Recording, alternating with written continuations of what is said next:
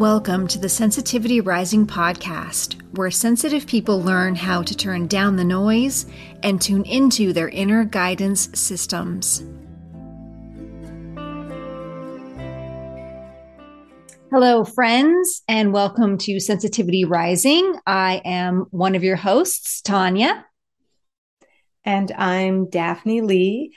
And in this episode, we'll be discussing the idea of embracing change. This is such a great topic, and I can't wait to get into it. But first, if you're a fan of the show, please go ahead and click the listen link in the show notes to subscribe for free on your platform of choice. So, Daphne, let's start talking about embracing change. This is such a great topic, and especially for this time of year. Absolutely. And, change is really an inevitable part of life. It's one of the few things that we can all count on. And it's typically associated with discomfort because our primal brain likes consistency and it likes predictability. And so it doesn't really matter if change is change that's being forced upon us, or even if it's change that we're actively seeking in our lives. Change is still hard. And in my experience, I think that this may be especially true for highly sensitive people because of the fact that we feel things so deeply and we're so affected by our surroundings. So, Tony Robbins says that the strongest force in the human personality is the need to stay consistent with how we define ourselves. I think that's a really interesting concept. So think about that for a moment. The strongest force in the human personality is the need to stay consistent with how we define ourselves. So if that's true, then it's no wonder that change can be so painful for us at times. But, what does it really mean? And how does that actually play out in our lives? Tanya, what do you think about that? I think that quote is actually really interesting, and especially how we really define ourselves, right? How entrenched we can get in aspects of our personality, whether it's identifying with a certain job. So, if you say, I am a nurse, and that's a huge part of your identity, or maybe it's a political affiliation that you really identify with. And I feel like the stronger we kind of put ourselves in these very defined roles, the harder it can be to make changes if we really want to make changes, especially if it comes to changes in our health. For example, we just had a house guest visiting, and I was inviting him to take a walk with me around the block, and he made this joke. He's like, "No, I'll wait till the first heart attack before I start doing that." It's like, he's like, I'm not going to do anything I don't have to do until, I'm kind of forced to do it. And I thought that was a really, really interesting perspective on how hard it is for some people to really make those changes. Absolutely. And, as a clinical health coach, where I've spent a lot of time working with a lot of different people, unfortunately, that's something that I see all too often, is that people sometimes do wait until they're faced with a health crisis before they really are willing to jump in and make those changes. But that's not always the case. And I think that as highly sensitive people, because highly sensitive tend to be really deep thinkers, in my own experience, it means that I like to look deeply at my life, and I regularly consider whether or not I'm getting the results that I want in my life, and whether or not I'm living in a way that feels meaningful and purposeful to me. And so when I'm not, I can pretty much count on wanting to make some changes so that I'm living more in alignment with my deeper goals and feeling like I'm living in alignment with my authentic self. otherwise, what I find is that I end up living in a way where I'm simply just kind of going along wherever, wherever life leads me, wherever the Yep. wind blows. And that in those times, I tend to spend a lot more time just reacting to my circumstances and reacting to my experiences rather than feeling like, in a way, that I'm a co-creator and that I am actually the architect of my own life in many ways. There's a quote that I've also heard a bunch of times it's usually attributed to Albert Einstein, but I've also heard that that's not true, but it's still a good quote. And and probably you're familiar with it, that the definition of insanity is doing the same thing over and over again, but expecting different results. Yes. Right. So well.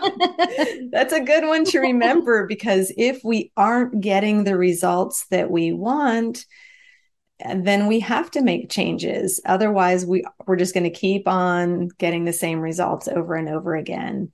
And, this is so true when it comes to our health, when it comes to our relationships and how we're showing up in our relationships and how we're interacting in our relationships. It's true when it comes to our own well-being. If we're ignoring our self-care and we do that over and over again, then especially as highly sensitive people, we're going to probably feel overwhelmed and burnt out a lot. Yeah. And it's also true if we think about like our work in life, that if we keep doing the same things over and over again, we're going to get the same kinds of results. And sometimes we have to make little course corrections along the way, and sometimes it's time for a larger overhaul. So I'm curious, Tanya, have you ever had the experience of wanting to make changes in your life, but then finding that it's really hard to follow through, or where you catch yourself really just kind of falling back into your old habitual ways of doing things? Well, let's see. How high can I count? Yes, very much so. I have fallen into the New Year's resolution. I'll call it trap many, many times. Yeah. I think that's really probably a good example that if you're listening, probably everybody can relate to that at some point or another. And I also, what you were saying, Daphne, resonated with me a lot about kind of getting caught up in the flow of things. Mm-hmm. And I find that especially as a highly sensitive person, as somebody who has a trauma background, that I can fall into the kind of people pleasing mode. And so, for example, if I really want to make a change around diet and exercise and my husband doesn't, then I'll just kind of like give up maybe. And it's, which I've done in the past. And it can take a lot more focus and determination for me when I have to do it on my own. Absolutely. And again, that's something, working in a clinical setting, where I get a lot of people who say, it's just so hard to make changes because the people around me are resisting, or they're bringing foods into the house that I don't want to eat, but then they're there. And so it's hard not to. And that brings up a whole nother piece of how do we actually follow through on making changes. I think for all of the listeners out there today, the thing that I would most want to say is that if you can relate to trying to make changes and then finding yourself falling off the wagon, or having trouble following through, don't beat yourself up. Don't feel too bad about it, because it's really perfectly normal. And I think it's something that every one of us can relate to, because we've all been there. And how we identify ourselves really influences the ways that we think, how we feel, And it also influences what we end up doing and the things that we don't end up doing. So, for an example, if you identify yourself as someone who doesn't follow through with things, or someone who can only do things for a little while, but then you fall off the wagon, um, your mind will actually look for opportunities to make that true. And that's really how our minds work. And so how we identify ourselves and the things that we're saying to ourselves behind the scenes is really important. And I think this ties directly to that insight from Tony Robbins that we have this really strong need to stay consistent with how we define ourselves. And that, is just another great example of why change can be so hard, even when it's changes that we want to make. Yeah. And going back to what you were saying about trying to make changes at home, for example, and people feel kind of alone because, their partner or their family doesn't want to make changes. That's also something that we, I think, don't really talk about enough when it comes to change, is that people have a certain perspective of who we are, right? They have a certain picture in their mind, expectation of who they think we should be. Mm-hmm. And so when we decide we want to make a change, it can almost be not necessarily in a violent way, but it can be a threat, right? It's a threat to the other people who have a certain story that they tell themselves about who we are and who we should be. And so when we want to change something about ourselves, it can make other people really uncomfortable. Don't you think? Absolutely. I think that's so true. And then there's also just the shame that we can kind of heap on ourselves for not following through. And that can just feed into that same cycle of then when we're not living up to the expectations of the people around us, or if we're shaming ourselves, then the thoughts and feelings that we have end up sort of perpetuating the cycle of then not necessarily taking the best care of ourselves. And, one great example of that would be that so many people can relate to using food as we're basically where we become emotional eaters, that when we have difficult emotions come up, then we reach for food, especially things that either contain sugar or are more highly processed, because those foods give us a bigger hit of dopamine when we eat them, and so they make us feel better in the moment. And then, if our original change was that we wanted to lose weight or something, then we feel worse about ourselves because we fell off the wagon, and it just sort of starts this whole cycle. Then we tell ourselves, oh, this is what you always do. You always fall off the wagon. And the truth is that we all have the power within us to make the changes that we want to make in our life. I really believe that. And I've seen it over and over again, even when the past has been that we've fallen off the wagon over and over again, we still have the power to make those changes. What we need some momentum, and we need to start working on cultivating a newer identity that will support who you want to become, as opposed to who you've been, essentially. And researchers have actually noted that most people go through a very predictable cycle of emotions whenever they try to make changes in their life. It's literally called the emotional cycle of change.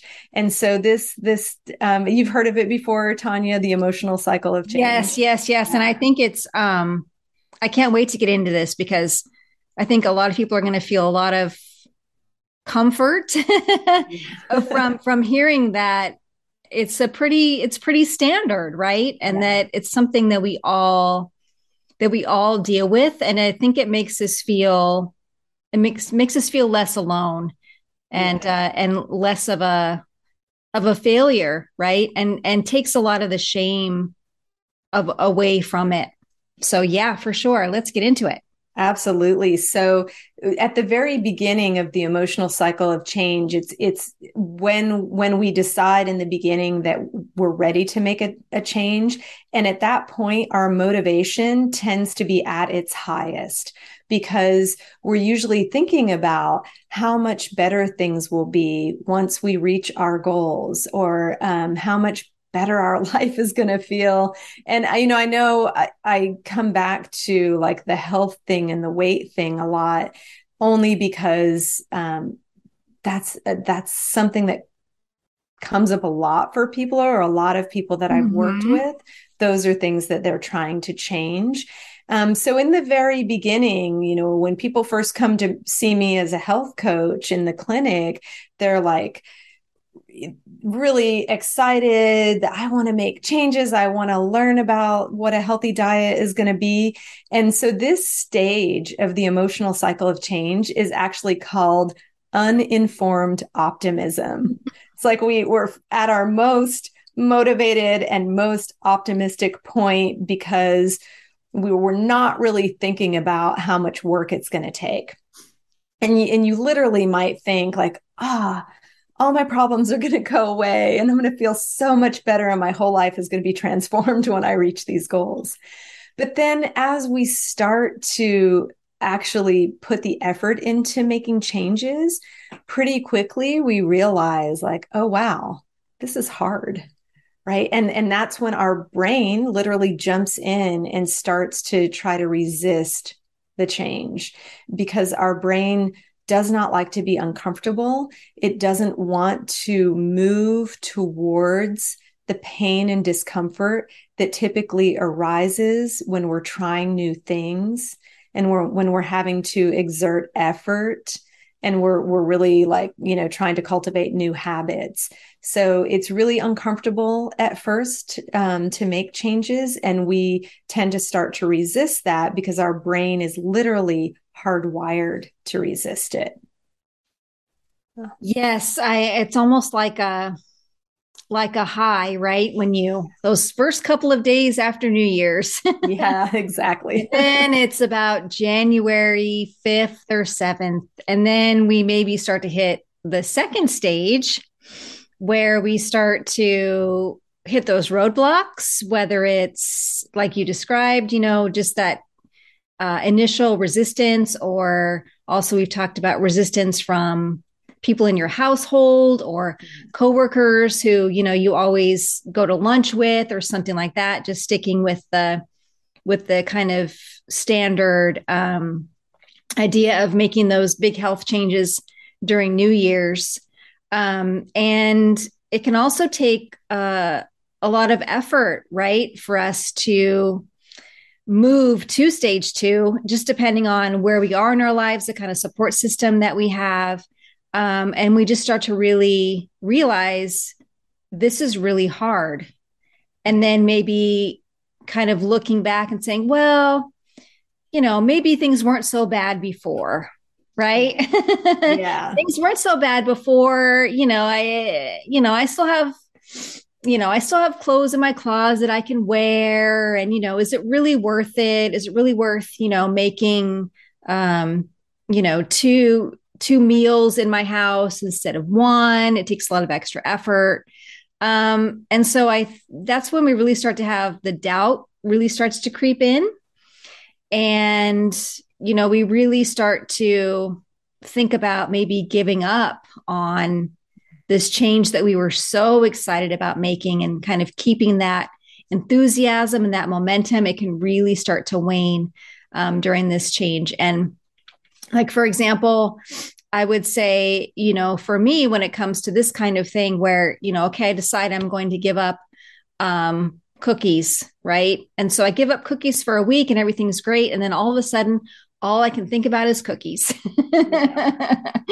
um, and, I'm dreaming about cookies, or, my husband brings home cookies, and, I have to have him, put them on a high shelf that I can't reach, um, which is something that we have done in our house, which I can share a little bit about that later about, some of the things that we do. But yeah, so stage 2 is really where we start to wonder if we can do it.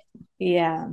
And then if you are already in that state where you're wondering, and then suddenly you have a really bad day or something really stressful happens, and then all of a sudden that takes it to a whole nother level, because now you just want to soothe your emotions, and that's where it's like, oh, that cookie would do that. And this kind of can lead us right into the next stage, which is stage number 3. And it's known as literally the Valley of Despair. And this is when we hit the Valley of Despair, which I've always thought that's kind of a funny name, but it seems like a good a little name. bleak, but it can feel that way. It is a little bleak, but sometimes it's like, yeah, it kind of feels that way. Yeah. But basically, this is a place where we hit this kind of cognitive dissonance of who we are now. Because maybe we had to learn some new things in order to make those changes in the first place. Maybe we had to learn more about what a healthier diet would be for us, and now we have this new knowledge, and we know how the things that we've been doing are affecting us long term. But we reach this point where it's like, who we are now, or who we are as we're like, oh, I've avoided cookies for a whole week, versus who we've been in the past, maybe where we did reach for that sweet thing to soothe our emotions in the moment. And so this is where we can get a little stuck between being attached to who we've been or the habits that we've had in the past, versus this new part of ourselves, or this new future vision of ourselves and who we're wanting to become. So it's that place of cognitive dissonance between the two. And it can be really uncomfortable, because it's almost like we're in two places at once, or we're having a little bit of an identity crisis with ourselves. I because love identity crisis. Yep. Yeah, because the people are either with ourselves, or the people around us are like, wait a minute. This isn't how you usually do it. And that can be tough. And so this is really the point where we're not even necessarily feeling the benefits of the changes that we're trying to make yet. And so it can be like the really, really messy middle. And this is the point where most people give up, honestly. And that's why it becomes the Valley of Despair, because we hit that really messy middle. It's really uncomfortable. And we're on that kind of point where you can either keep going, and you can keep looking for ways that you can continue to make progress towards your goal, or you just throw in the towel and you go back to your old habits and your comfortable way of being. Yeah. So the Valley of Despair. I think probably everybody can relate to that, for sure. I know that a lot of what you were saying really hits home with me. But if we can make it through the Valley of Despair, we can make it to stage 4, which means that we're starting right to make our way through the worst of it, right? We're choosing the new habits more often than the old habits. And we're starting maybe to see some of the benefits. So maybe if you've decided to start exercising and walking, 30 minutes a day, maybe now you're starting to notice, oh, I have more energy throughout the day now. When before I felt more tired when I was walking, but now I'm starting to feel a little bit better, having more energy when I wake up in the morning and things like that. So this stage is called informed optimism. And it really means that we're actively working towards making those changes. We're putting in the effort. And we find that, making it through that valley of despair was really worth it. Kind of spending that time going back and forth and making these changes, and knowing that if we keep on this path, then we're really going to start to get closer to our goals and making those changes that we want to make in our life, for sure. You can, you might start saying, like I said, I feel I have more energy, I'm feeling better. And you also start to maybe have a little bit more control over your thoughts. You're having more control over your actions, making those decisions, maybe, having that craving, for example, for that cookie, but then having the ability to stop yourself and say, wait a minute, is this what I really want? Or am I maybe reaching for something else out of comfort? What do you think about that, Daphne? Yeah, I really agree with that. And I think that it's through these stages, through that valley of despair, and when we start to head into stage 4, that it's so important to remember that we don't have to do it perfectly. That it's we really want to give ourselves some grace here. That more often than not, when people throw in the towel, it's because they've already kind of fallen off the wagon, and they're starting to believe those stories of, well, this is what I always do. And that if we can just keep encouraging ourselves and recognizing that we don't have to do it perfectly, that it's like progress over perfection. I think that's really important. Huge. Yeah. And that then if we can just keep asking ourselves, like, what's one small step that I can take? And that then we do start to experience more of that success and fulfillment with what we're doing.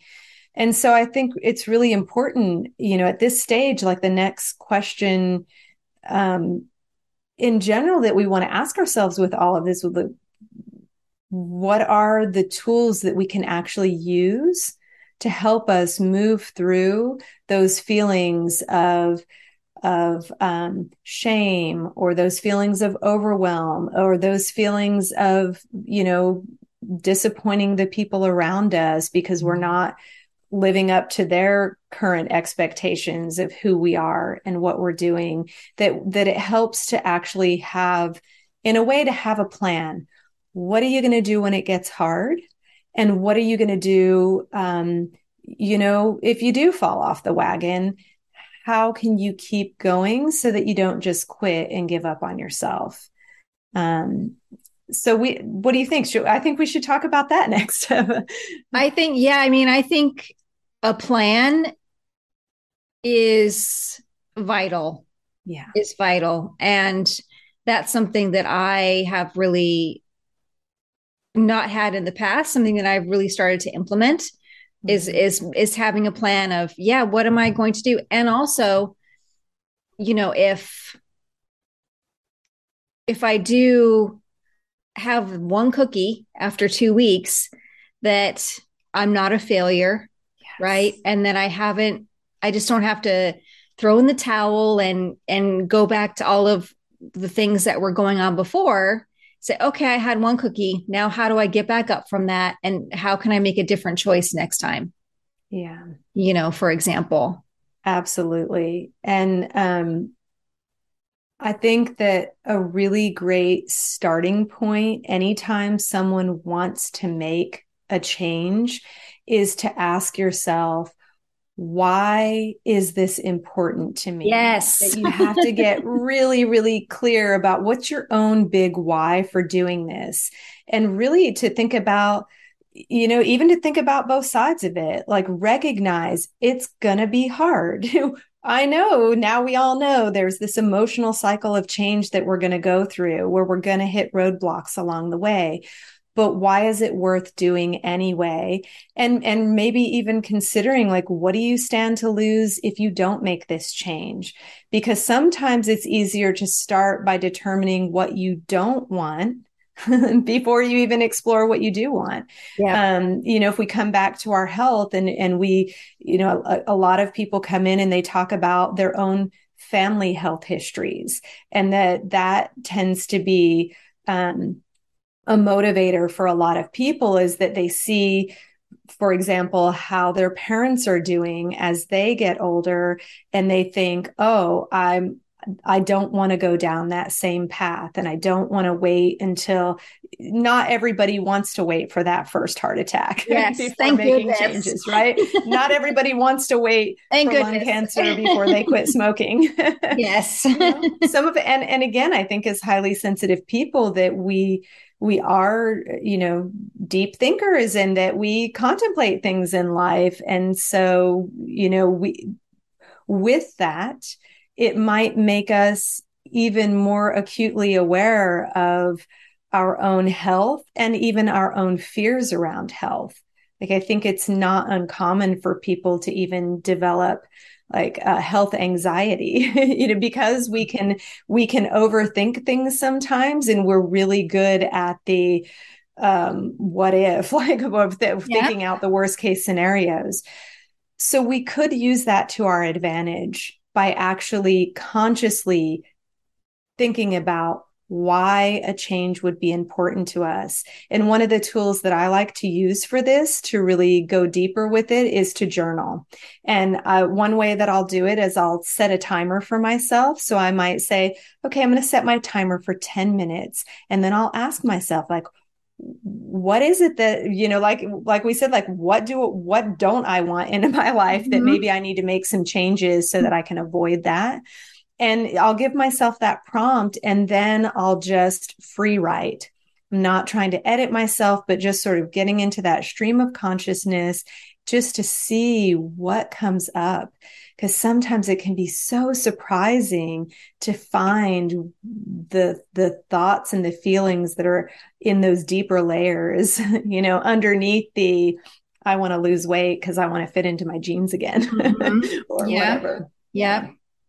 So That even though you're journaling, it's almost like letting go of the thinking mind, right? And I feel a lot of the emotions, like you were saying, the deeper layers of ourself coming to the surface. yeah, So yeah. Another tool is that I use a lot is, and that I always tell my coaching clients, and I think I already mentioned it today, is progress over perfection. yes. Is that we want to take things slowly and allow ourselves to make small shifts, to set realistic expectations of ourselves. Because, and this is true, whether you're sensitive or not, but especially as highly sensitive people, like, we're really impacted by our routines and by the things that we do each day, and that we get overwhelmed more easily than people who aren't highly sensitive. And so, there's something that I say to people a lot, because I love analogies, one way I've always thought of this is that a 1% change, even if we just make a 1% change, but we do it consistently, that over time, that change can turn the boat in a whole new direction. Right? That, if we try to turn too fast, we might actually capsize. But if we take it slow and steady, that can get us to our goals, and that small, steady progress has a cumulative effect. And so, rather than being like, okay, I'm going to lose 20 pounds and I'm going to try to do it as quickly as possible. Even if people reach that goal, there tends to be kind of the backsliding and the yo-yoing, because they're doing something that's so extreme that they're not going to be able to maintain it. Not to mention that there are a lot of ways to lose weight, and a lot of them aren't healthy for us. So if we instead think of it in terms of, how can I continue to improve my health over time? And we look at maybe what's my current diet? And are there ways that I can just upgrade the things that I'm already doing, make little swaps so that we're having a healthier version of something that we're used to eating? Or maybe we're working on gradually eliminating or reducing the foods that are kind of working against our health. So again, just making those small, steady changes can help us to be more successful. Yeah, I totally agree, and I love that. And I feel like something that I always talk to you about when I'm working with my clients for nutrition is we add first before we subtract. Yes. Right. So we add, let's add more vegetables before we start to take away something else. Yeah. And I find that that can be helpful as well. Because there can a lot of times be that feeling of lack Yeah. that can go kind of start to seep into all areas of our life. That's probably for another episode for sure. Yeah, but even that saying that if people feel like they're depriving themselves, Mhm. then in my experience, that can make the inner rebel rise up Yep. too, Yeah. Well, where I then deserve it's this. just I had like, a hard day. I deserve this cookie. exactly. Well, if you tell me I can't have it or I shouldn't Yep. have it, Yep. then I'm gonna want it even more. Yep. Yep.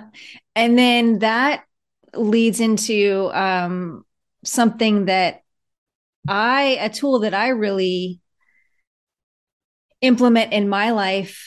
And, of course, we're talking about more than just, diet, even though it's kind of what we're focusing on, just because it's something that most people can probably relate to making those lifestyle changes.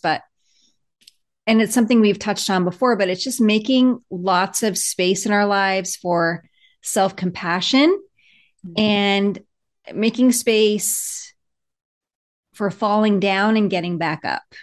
Right. And so, like you were saying, Daphne, progress, not perfection, right? Especially for us as sensitive people, because in my experience, a lot of times we need extra time, we need extra care. We have so many external things going on that affect us that don't affect non HSPs, that sometimes we have to be able to turn down the noise of the outside world and all these other things, because of our deep empathy and everything else before we can really start to focus inward, right? And start to make those changes for ourselves. Absolutely. I so agree with that. And then probably my last tool is to really accept that your journey is your own. And we've also touched on this, but because others may not want you to make changes because it disrupts their comfort zone or the role that they want you to play in their life.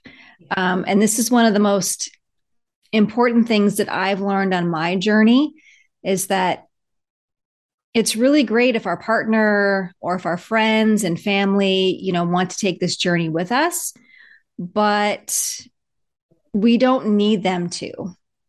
Yeah. We can make the changes on our own. I'm not saying at all that it's easier this way or that it wouldn't be great, if your partner didn't want to, also go vegan with you, for example. Mm-hmm. But you don't need their approval. You don't need you don't need them to be right by your side. Yeah. But you do need I will say you need their respect, right? They need to respect that you're doing this for your reasons. Yeah. And that, I feel like that kind of touches on the issue of boundaries. Oh, You yeah, for know, sure. that we have to be able to set boundaries for ourselves and to make our own selves and well-being a priority in our lives. And it makes me think, that idea of you got to put your own oxygen mask on first. And as HSPs, because we are so empathetic, we so often feel driven to tend to the needs of everyone around us and to push our own needs by the wayside. Like, oh, I'll get to that later. Yeah. And so then we might, be in that mode of thinking that we don't want to disappoint the people around us. But yeah, we don't need their we don't need their total buy-in. We just need their respect. And that means, we have to be able to communicate in a clear and somewhat confident way of being able to say, this is what I need to do or choose to do for myself. And all I ask is that you respect that. Yeah. And to know that depending on whatever situation you're in, some people can be pretty negative, right? I think that Mm-hmm. it's important for us to mention that. So to know that within yourself, that if you do, like Daphne was saying, fall off the wagon, quote unquote, that there's no shame in it, and that, it's okay that if somebody is going to point that out to you or maybe try to call you out for it, that you can leave that space and that self compassion for yourself, to know that it's okay and that there's no shame around it, if that makes sense. Definitely. So, for those of you listening, we have a question for you and around change. And so, what do you believe is possible for you when you get to the other side of a change that you want to make? And how can you get to know yourself better during each stage of the change process? What do you think about those questions, Daphne? I think they're really good ones. Because again, I truly believe that we all have the capacity to make changes, and that at any point in our lives, we are in the process of becoming. Any day, it's like we're becoming whoever we're going to be tomorrow. And that sometimes that is a process that is just happening organically. Each day we're a day older and we go through these stages in our lives. Like, we go from kids to becoming adults, or maybe some people go from being single to being in a partnership or a marriage, or some people become parents. We're always kind of becoming.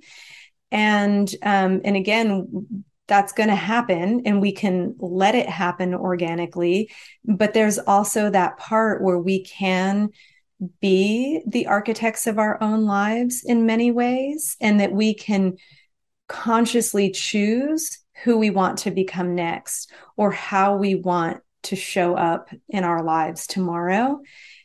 And it just takes like playing with that idea of believing what's possible for us, and asking ourselves what's possible, and allowing ourselves to dream and to work towards our bigger dreams and goals in life. That's really beautiful. I love that. Yeah. So, once again, what do you believe is possible for you when you get to the other side of the change that you want to make? And thinking about how you can get to know yourself a little bit better during each stage of the change process, and knowing that this is a process that we all go through, all human beings go through, and that you're not alone when you're in that valley of despair. Yeah. And I think that getting to know yourself better during each stage, that the way that we do that is with more pauses in our life, which to me equates to mindfulness, that we take the time throughout the process to just be checking in with ourselves. And oftentimes for me, that means stopping, taking a few breaths, and literally like feeling into my own body, noticing what are my physical responses to what's going on, or what are my thoughts behind how I'm feeling right now, so that we do get to know ourselves better, and that we can just approach ourselves with that sense of curiosity. Curiosity. Yes. I love that. Curiosity. That's a perfect word. Mhm. There's a great quote by Deepak Chopra where he says, all great changes are preceded by chaos. And I feel like some days no truer words were ever spoken. Yes, absolutely. Yeah. So each time we go through the process of change, we're not the same person that we were before. And the only way forward really is to move through, right? To go through this process. And this process of change, all the stages, they really allow us to be more than we were before, more alive, more full of love and compassion. And most importantly, for me, I've realized self acceptance. And as hard as it can be, going through this process means that we are in between what was and what can be, like Daphne was saying. But we definitely cannot skip over the messy parts, that messy middle. And we have to learn how to sit with discomfort and also the fear of the unknown so we can become something new. That is so very true.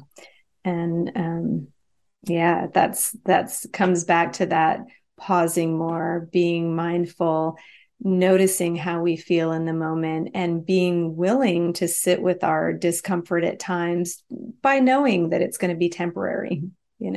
That discomfort of the craving for a cookie coming up, like, and that can be really uncomfortable. Yes, and powerful. And very powerful. And we can practice pausing and allowing ourselves to feel that, and then asking ourselves, what is it that I really need right now in this moment? Yep. Yep. And So it's not the cookie. absolutely. It's not the cookie. That will be very momentary pleasure and may not lead you to the results that you ultimately Yes, want. yes, yes. So, for the people that are listening, if you're interested in exploring these kinds of topics deeper, you're welcome to come join me in my highly sensitive and strong community on Facebook. We'll put a link to that in the show notes.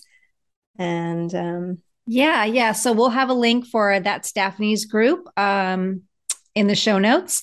And we just want to thank you so much for listening, for spending this time with us. We're so grateful that you chose to be here. We're super excited about starting this new adventure, this podcast, and sharing and holding space for sensitive people. And if you're enjoying the podcast, please feel free to leave us a review on Podchaser or iTunes, Spotify, wherever you listen. And we'll see you next time. Bye, everybody. Bye, everybody. Thank you for spending time with us on the Sensitivity Rising podcast. Please reach out to us with any questions or topic ideas you'd like to learn more about. New episodes are released Wednesdays, and if you're enjoying the podcast, please take a moment to leave a review and share it with others. You can click the listen link in the show notes to subscribe for free on your platform of choice, and we'll see you next time.